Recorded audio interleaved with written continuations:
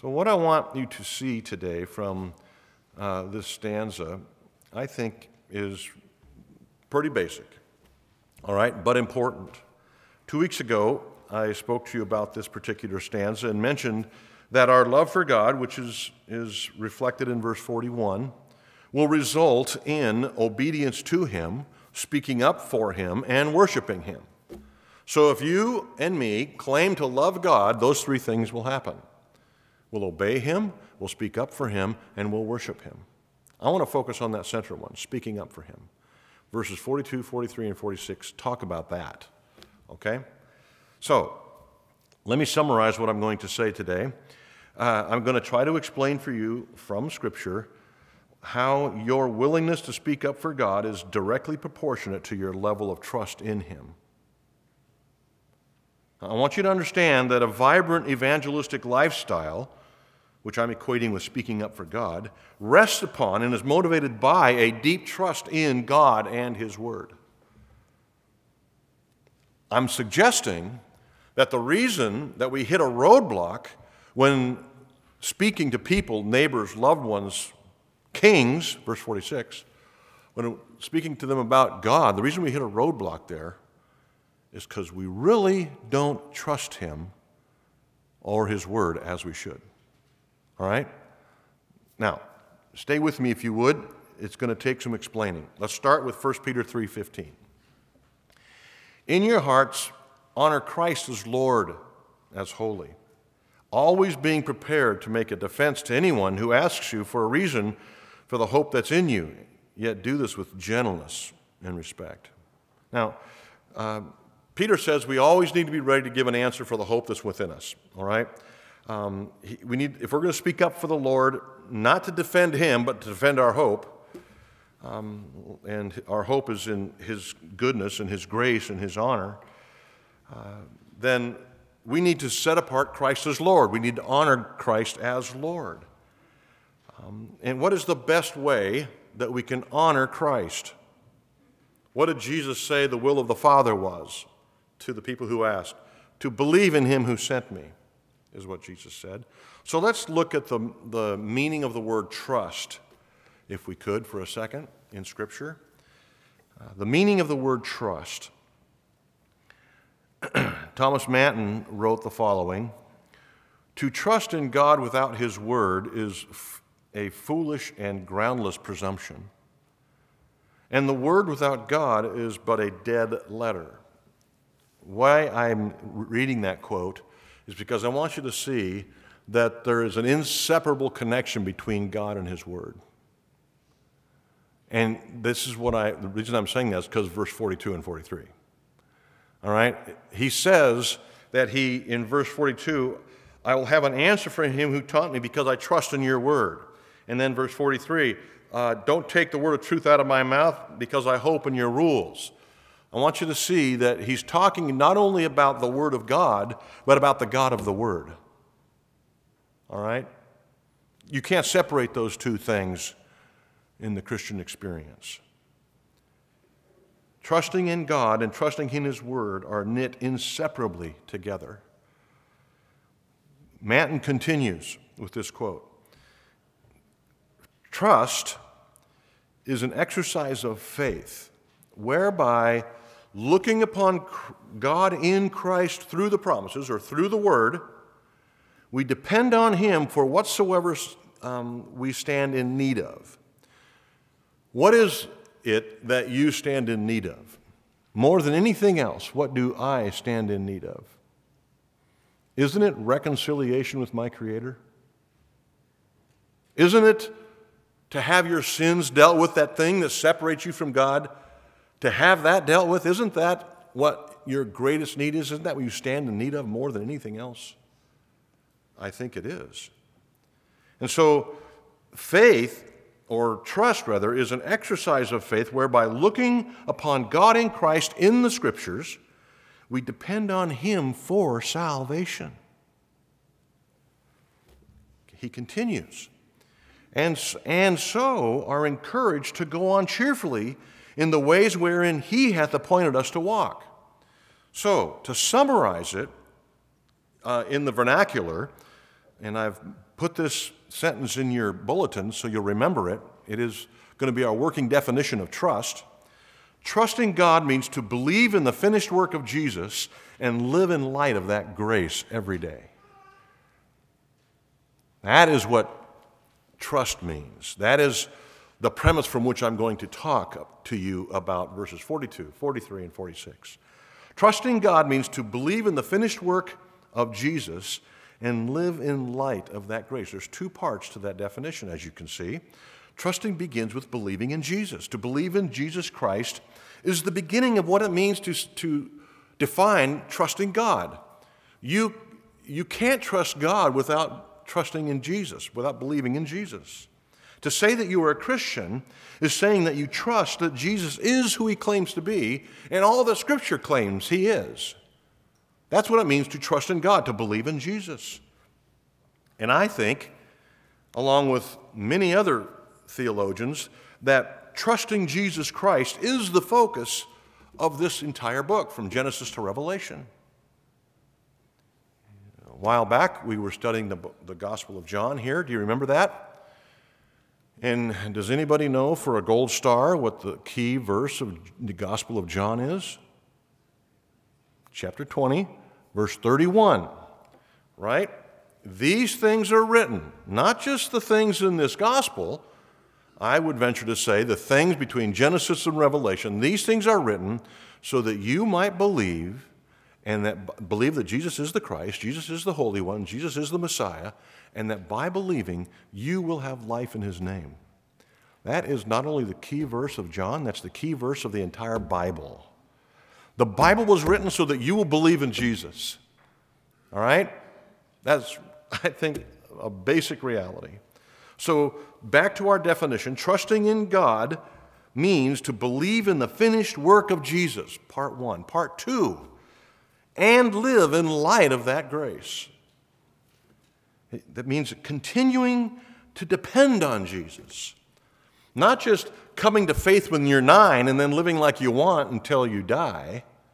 No, it's coming to faith in Jesus Christ and having that faith, that grace, affect the rest of your entire earthly experience. I would say eternal experience. Okay? So, listen to how two verses from the Gospels actually speak to this definition, both parts of it. Psalm 36:7 says, "How precious is your steadfast love, O God! The children of mankind take refuge in the shadow of your wings." Now, to 57 verse 1, "Be merciful to me, O God, be merciful to me, for in you my soul takes refuge. In the shadow of your wings I will take refuge." Now, obviously, the phrase I want you to focus on is "in the shadow of your wings." I think you and I would say that phrase refers to this ongoing dependency, this ongoing trust in God, right? Because what comes to your mind when you think about "in the shadow of your wings"? We've heard it before in books and sermons that explain that phrase. You got a mother hen in your brain, right? And the mother hen's got her wings out, and all the chicks run underneath there, and she protects them from whatever it is that's coming their direction. That's true. It is talking about a dependence on, a fellowship with God in Christ in that sense, an ongoing dependency on God. But it also speaks of the first half of our definition, trusting in the finished work of Jesus Christ, our Savior. What is the shadow of our wings referring to? A chicken more, or the cherubim of the Ark of the Covenant more? I think it's referring to the second. The cherubim of the Ark of the Covenant was in view in the author's mind. I will hide in the shadow of the wings of the Ark of the Covenant. There lies my safety. There is the picture of my Savior. There is upon which the blood of the sacrifice was sprinkled. There is my atonement. There is my refuge. Right? So we have both sides of our definition wrapped up in that phrase, "in the shadow of your wings." Not only belief in the atoning work of Christ, but an ongoing dependence and believing, trusting in what he will do with me and for me and through me. for the rest of my life. The mercy seat was a type of Christ. That mercy seat, the lid that went on top of the Ark of the Covenant where the golden cherubim's wings touched, speaks to both of these things. Our needs draw us to the promises about God's work in Christ for us. And these promises lead us to Christ, and Christ leads us to God, and God, of course, is the fountain of grace. This is how I want us to think about trust as we try to understand or get a handle on how we can be more verbal in our faith. All right? Let's look at the path to getting there. How do we get to the place where we trust God as we should? Not just for the work of Christ, but daily, applying the work of grace to every one of our situations, circumstances. The path. What are the stepping stones? So if we're going to understand the flow here of this particular stanza, verses 41 through 48, and get to the point where we trust God as the author of these verses trusted God, and conquer our fears of speaking up for Him, I think we need to know this path. We need to know those stepping stones. So, how can we learn to trust God more so that we'll be more verbal in our faith? Step one, first stepping stone, guard your requests. Guard your requests. Look at what the author here is requesting. Let your steadfast love come from me. That's a biblical request. Then I shall be able to answer him. Then I'll be able to speak. That's a biblical command. You see, so guard your requests. Don't ask for things that will draw you away from your Savior. And I think we all know what those things are in our lives. They may vary a bit from person to person, but in general, we all know what draws our hearts away from God, and yet that seems to be a regular request of ours, those kind of things. Notice that these psalmist requests are directly in line with God's will. He's asking for steadfast love, not greater possessions. He's asking for a faithful witness, not improved status. You want to know how to pray? You don't want to know how to guard your request? Do a very short and easy study on Paul's prayers in the New Testament to the New Testament churches. Look at Paul's prayer for the Colossian church or the Ephesian church or the Philippian church. There's prayers for each of these churches that come from Paul's pen. They're wonderful prayers, and they are based upon God's will for the people who receive them. Do a little study on that, and you'll see, oh, this is how I should be praying. So guard your requests. Secondly, believe that God cares.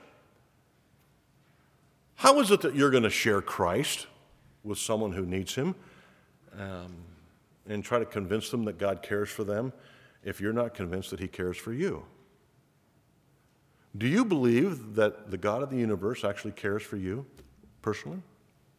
Not just you because you're a human being, but you. The fact that the author in Psalms here is making these kind of requests to God demonstrates that he believes that God is interested in his welfare. He wouldn't ask them otherwise. The same reason Jesus said what he said in Matthew 6 about God's care for us, his people, his children. He said in verse 31, Jesus did, "Therefore, do not be anxious, saying, 'What shall we eat, or what shall we drink, or what shall we wear?'" And what did Jesus say? The reasons why we shouldn't be anxious about those things. Do you remember what he said in that same sermon? Jesus basically said, God has proven over and over again, even to the smallest creatures, that he cares. He loves his creation, and we are the pinnacle of that creation. And beyond that, we're in covenant with him. He's promised to be our Father, our Savior. He's adopted us into his family. He will take care of us. If he's willing to take care of a plant or take care of a sparrow, there's no doubt that he will take care of you and me, is Jesus' point in John 6 and in Matthew 6. So believe that God cares. That's the next stepping stone to trusting God as we should, so that we can share Him as we should. The third stepping stone is to know God's promises. Know God's promises. I think this is important. I think it's important that we don't depend on things that He hasn't promised. And we catch ourselves doing this a lot, don't we? He never promised ease. He never promised comfort. He never promised wealth or good health. And yet we seem to decide whether or not God truly cares for us based on those things. Well, I'm unhealthy, so God must not care for me. I run out of money so often, God must not care for me. I'm not very comfortable in this relationship or this job or this, neighborhood, and so God must not really care for me because I'm not getting what I want.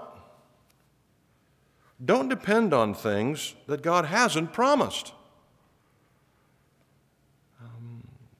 So in order to avoid derailing your trust in God, don't place those things on the table as though they were tests for God's care for you. The author here in verses 41 through 48 asked for what God has already promised. Being a faithful witness, experiencing the love of God. So in order to support us in the difficult spiritual pilgrimage that God has placed us on, God makes promises to us. Promises to encourage us, promises to strengthen us in the pilgrimage, promises like the one we find in Hebrews 13 where He will never leave us, Romans 8, that all the things that Romans 8:28, all the things that we're experiencing, both good and bad, are for our good and will turn out good. And in Isaiah 43:2, that He will be with us through fire and deep water. Psalm 84, that He will be a shield for us in hard times, and He will withhold no good thing from us. These are all promises that God makes to His people. And His Word is full of these kind of promises. So know God's promises. Do you know them? Could you come up with 10 promises that God has made to you? Now, I think this is a great argument for filling your mind with the Word of God. The promises are found there in the Word. When I was going through Bible school at Multnomah, one of my Bible teachers was John Mitchell, and he would ask us Bible questions every day in all of our classes. And if there was no answer or a delayed answer or silence of any kind, he would lean forward over his podium and say, in his Scottish accent, "Don't you read your Bibles?" And then they built a library on Multnomah's campus, and they named it the John Mitchell Library, and there's a plaque on the front wall, and that's the quote, "Don't you read your Bibles?" Do you know the promises of God that He's made on your behalf? What are they? They might be worth getting to know. It's kind of like your proficiency in music.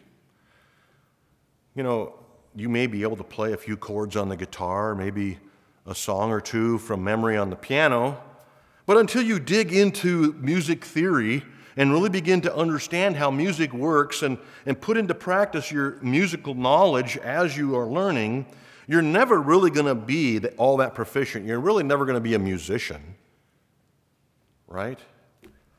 And the same way, until you dig into the Word of God and read it and know it well, you're going to struggle through life when you face challenges, when all along there are things there that in Scripture that can help you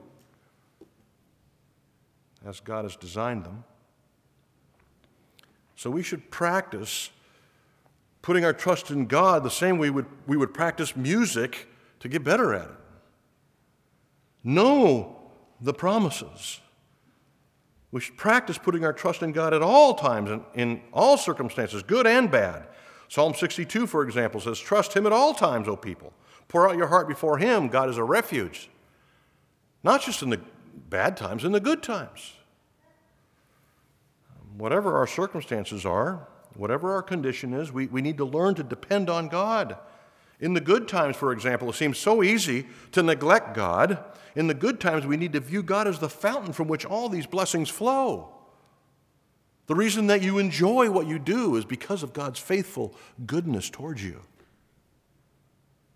I think if we would think of our blessings in that way, living in dependence upon God's goodness towards us would help us from being led astray by the very blessings that God has intended for us to enjoy. And of course, like I said, it's more difficult to do that when things are going well than when things are going bad. When things are going bad, we naturally run to God, right? When they're going well, we don't think we don't have that much of a need. Things are cruising along. Why would I need God? But from time to time, God brings things into our lives to wake us up, doesn't he? Yeah. This is what he said through the prophet Zephaniah, chapter 3. But I will leave in your midst a people humble and lowly, down and out people. That's the kind of people you're going to have to deal with, Zephaniah.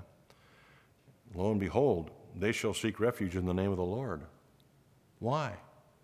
Because they're down and out. That's why.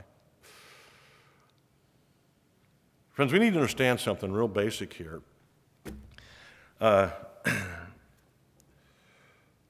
God's promises found in Scripture are true.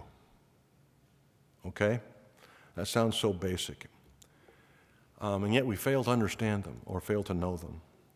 God cannot fail. He's unable to fail. If he's promised something, it will be fulfilled. It will happen, even on your behalf.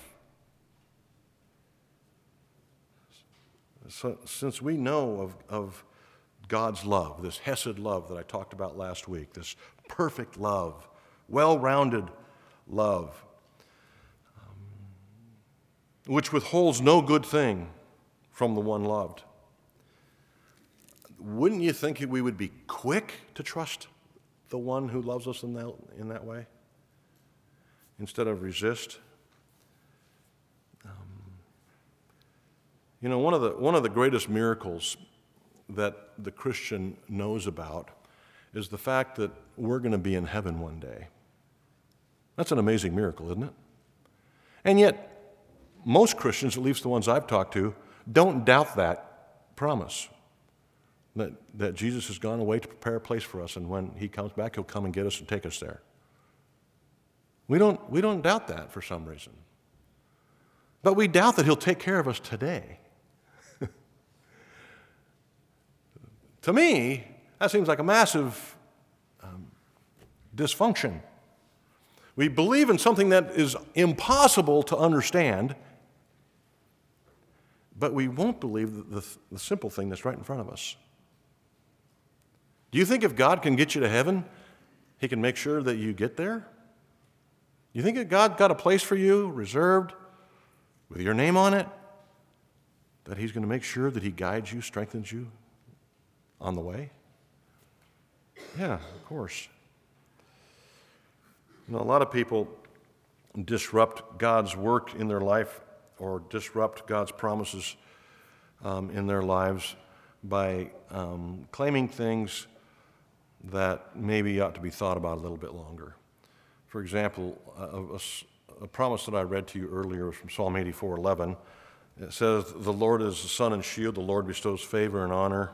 No good thing does he withhold from those who walk uprightly." And then, of course, you're always going to be encountering someone who says, well, money's a good thing, and it seems like he's withheld money from me.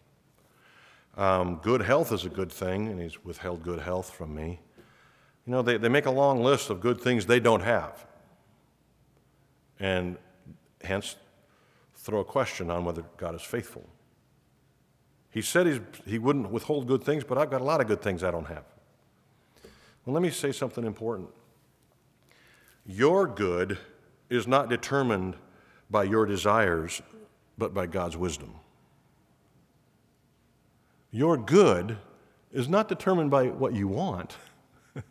Your good is determined by a loving and wise God. What's best for you. And what is God's good? We talked about this last week also. Making you become like Jesus Christ. That's God's ultimate good for you. It's conforming you to the image of Jesus, Romans 8:29. That's the good. So anything that will do that is good. So we need to be careful with these promises. You know, of course, this is why God allowed Peter to be sifted, to go through those serious trials, those difficult and dark days right before Jesus died. God wanted to do something in Peter's life, and it required Peter to go through those difficult times. Peter's hardship created an unshakable love and affection for Jesus. And God knew that. Had Jesus come to Peter and said, hey, what do you think about this idea? Peter would have said, forget it. I don't want that to go through that. That's embarrassing. It's humbling. I don't want that. But God allowed it. And in John 21, Jesus gave Peter a chance to affirm his love and affection for Jesus to the world. Didn't he? Peter, do you love me? 3 times. Peter, do you love me? God, Jesus, you know that I love you. You know everything. It was because of the hardship he went through that he was able to say that. I think as we learn to trust God, as we learn to depend on him, even when it seems a little bit risky, we need to understand that Satan is a master of taking advantage of disappointments in the Christian's life. He's a master at it. You know, you read the promises of God, you read his commitments to us, his people, and then we hit a road bump or a hiccup of some kind. And there's a little bit of, and Satan's all over that, isn't he, like a wet blanket. He tries to take advantage of your discouragement, of your disappointment, and says, hey, think about this alternative. You know, God didn't come through for you here. What about this? What do you think about this? It happens all the time in the Christian life. Know God's promises. Live by those. Claim those. Fourthly, fourth stepping stone, depend on God's strength instead of your own. I think one of the reasons that we miss out on God's promises is that we think we don't need God.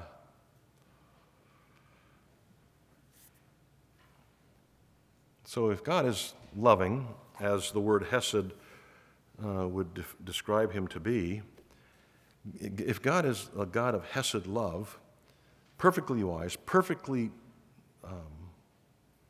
good, all-powerful, then we can rest in the things that he sends our way. We can depend on him to provide any strength that we might need in any circumstance we face. God isn't interested in seeing you fail. He isn't just going to sitting up there saying, well, watch this. This is going to be fun. Look at how, oh, man, they're going to fail. No. That's why Paul said in Philippians 4, I can do all things who strengthens me. 1 Peter said in 4:19, therefore let us who suffer according to the will of God entrust their souls to a faithful Creator. God's interested in your well-being. I think that's, if anything, in the past few weeks as we've gotten into this particular stanza, that has been a repeating theme. God cares about you and me. Fifth, get to know God. Of course, if you get to know his word, get to know his promises, you'll get to know God. This is just another way of saying that same thing. But it's enough different that I added a fifth point. Get to know God. Psalm 9:10, and those who know your name put their trust in you. Do you know God? I mean, really know him? How familiar are you with his word, with his promises? If you know God, you'll put your trust in him. Verse 46 says that this trust results in speaking to even kings. Do you trust God enough? Forget kings. How about neighbors?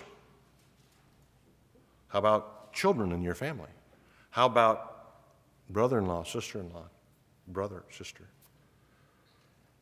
Get to know God. How are you going to speak to someone about God if you don't know God? I'm not interested in talking to someone about auto mechanics who's never lifted the hood of a car. I'm not interested in talking to somebody about baseball that's never played a baseball game. I want to know that you know what you're talking about. And so when you come to someone who needs a word from Christ, we need to know him. This is what James was referring to in chapter 4, verse 8. Draw near to God, and he'll draw near to you. The more you know God, the more you'll trust him. The more you trust him, the freer you'll be with speaking about him. The more we'll hear of Christ from you. Spurgeon said this, the word of truth cannot be a joy to our mouths, in other words, come out of our mouths in a joyful way, unless we have an experience of it in our hearts or in our lives. The psalmist in Psalm 23, verse 1, could say, the Lord is my shepherd, is because he experienced him. He knew him. He knew that he'd be taken care of in the shadow of death, in the valley of the shadow of death. The prophet Jeremiah in Lamentations 3 could say that he hoped in the Lord, he could say that the Lord was my portion because he knew him. Knowing God changes your perspective on everything. Knowing God changes your perspective on the needs of your neighbors, the needs of your loved ones. It's not just a mowed lawn they need. They know they need Jesus. Right? So, know God. Walk closely with him. Be in fellowship and communion with him. Charles Bridges lays a piercing comment on us. He says this, coldness and formality deaden the power of Christian boldness. Maybe this is why we struggle. It's because our Christianity is more about formality, doing the right things, knowing the right answers, instead of an engagement of the heart with God. I don't know. Do you come to church with a spirit of anticipation, or do you come here to get it over with? Do you really want and expect God to speak to you, to move in your heart, to stir your soul before you walk in that door? Do you wake up in the morning believing that God cares for you and that has an exciting journey for the next 24 hours for you?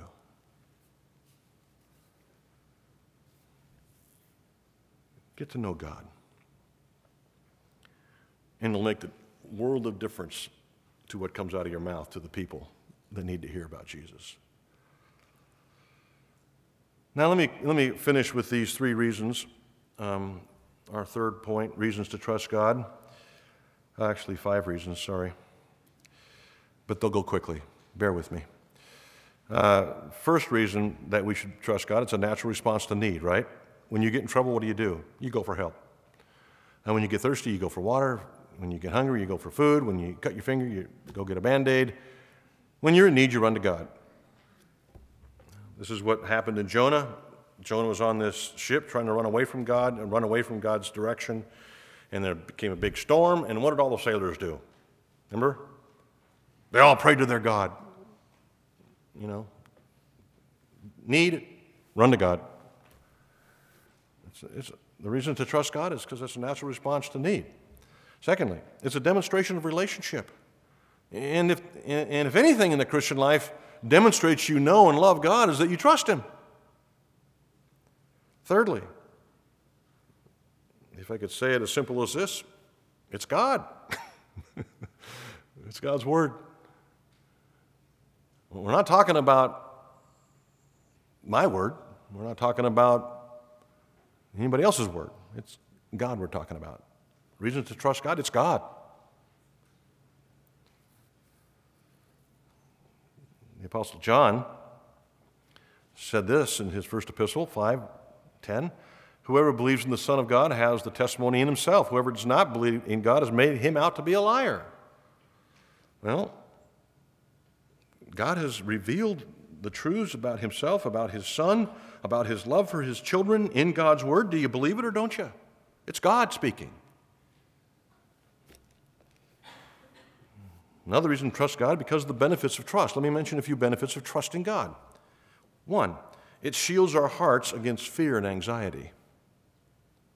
Are you a fearful, anxious person? Practice trusting.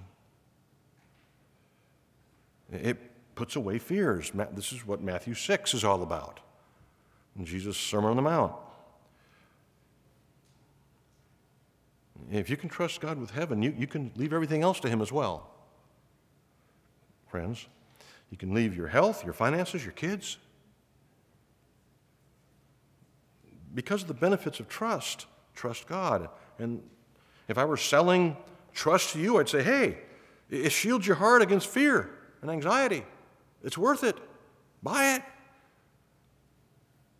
Psalm 112, He's not afraid of the bad news. Who's not afraid? Those who trust God.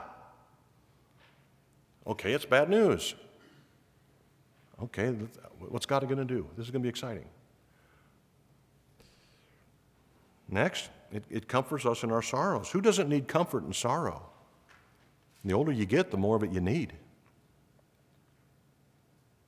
Third benefit of trust is it strengthens our resolve to wait on the Lord.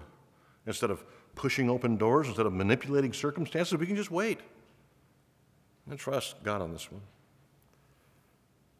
Keeps us on the straight and narrow. When we're truly trusting God, we are convinced that He will be faithful, meet our needs. Let's stay on the path. We're talking about reasons to trust God. First, it's natural response to need. It's a demonstration of relationship with God. It's God. Fourthly, because of the benefits. And fifthly, and this is one of my favorites, if not the most favorite reason to trust God, it turns boredom into adventure.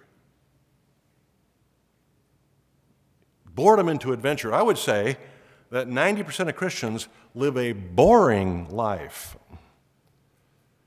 No wonder no one wants to be a Christian.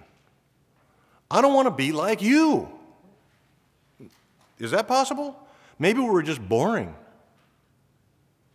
But trusting God moves you out of that territory and into an adventurous life experience. Think about this.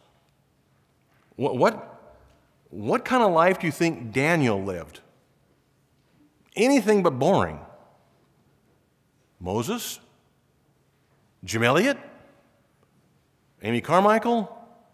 You wouldn't say boring in the same sentence as those names.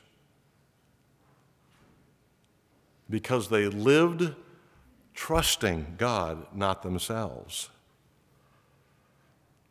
I love this story in Luke 5, where the master fisherman, Peter, who was a professional fisherman, fished all night with his buddies and came up with nothing. And then daybreak comes and they see Jesus standing on the shore. And he says, hey, Peter, this is a carpenter speaking to a fisherman. Peter, why don't you throw the net on the other side of the boat? I've been doing that all night. It's been on both sides of the boat. It's been over the back and over the front. It's been everywhere. There's no fish in this lake. But because you said it,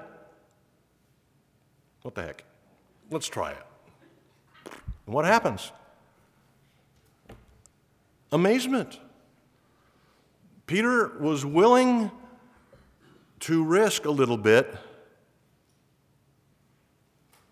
to live adventurously, trusting God. So, trusting God turns a boring Christian life into an adventurous one. Why not be super adventurous and invite someone to your home for dinner? Practice some hospitality. Oh, that's scary. They'll see my home. That's the point. Trust God. Did he say to practice hospitality? I think it's a command of Scripture. Practice hospitality. How about this? Give and serve sacrificially. Oh, that's scary. What if? Try it. Quit being boring. How about speaking up for Jesus when opportunity presents itself? Well, we know what to say. That's the point.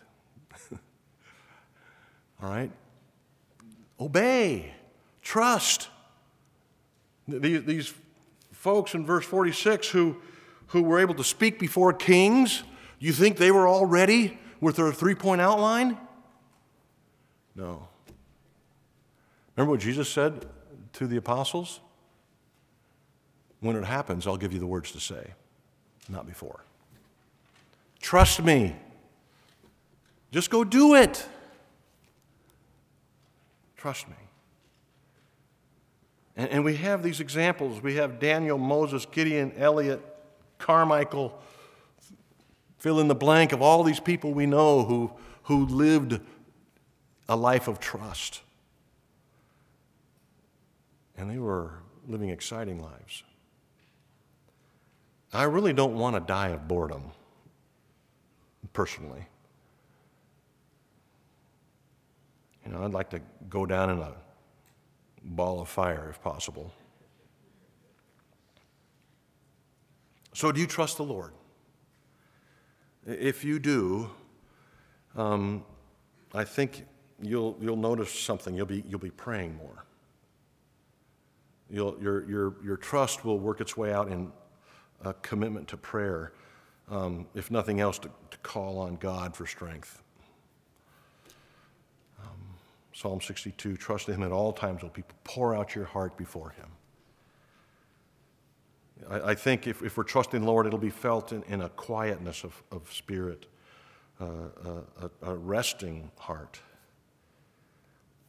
Paul to the Philippians, don't be anxious about anything, but in everything by prayer and supplication with thanksgiving let your requests be made known to God, and the peace of God will rule your hearts. There'll be a quietness when you're trusting. The psalmist in Psalm 94, when the cares of my heart are many, your consolations cheer my soul. Friends, when we trust God, it's infectious. It affects all of our relationships. You know, the people closest to you will see it first, and then it'll start bleeding out into all your relationships. People at work, people at school, people in the neighborhood. Because of all these things that Scripture tells us. So let's try to be adventurous for 1 week, just 1 week. So between now and next Sunday, your job is to be adventurous, all right? And trust the Lord with something that you're not comfortable with, like the things I've mentioned, okay? You figure it out. Let's pray.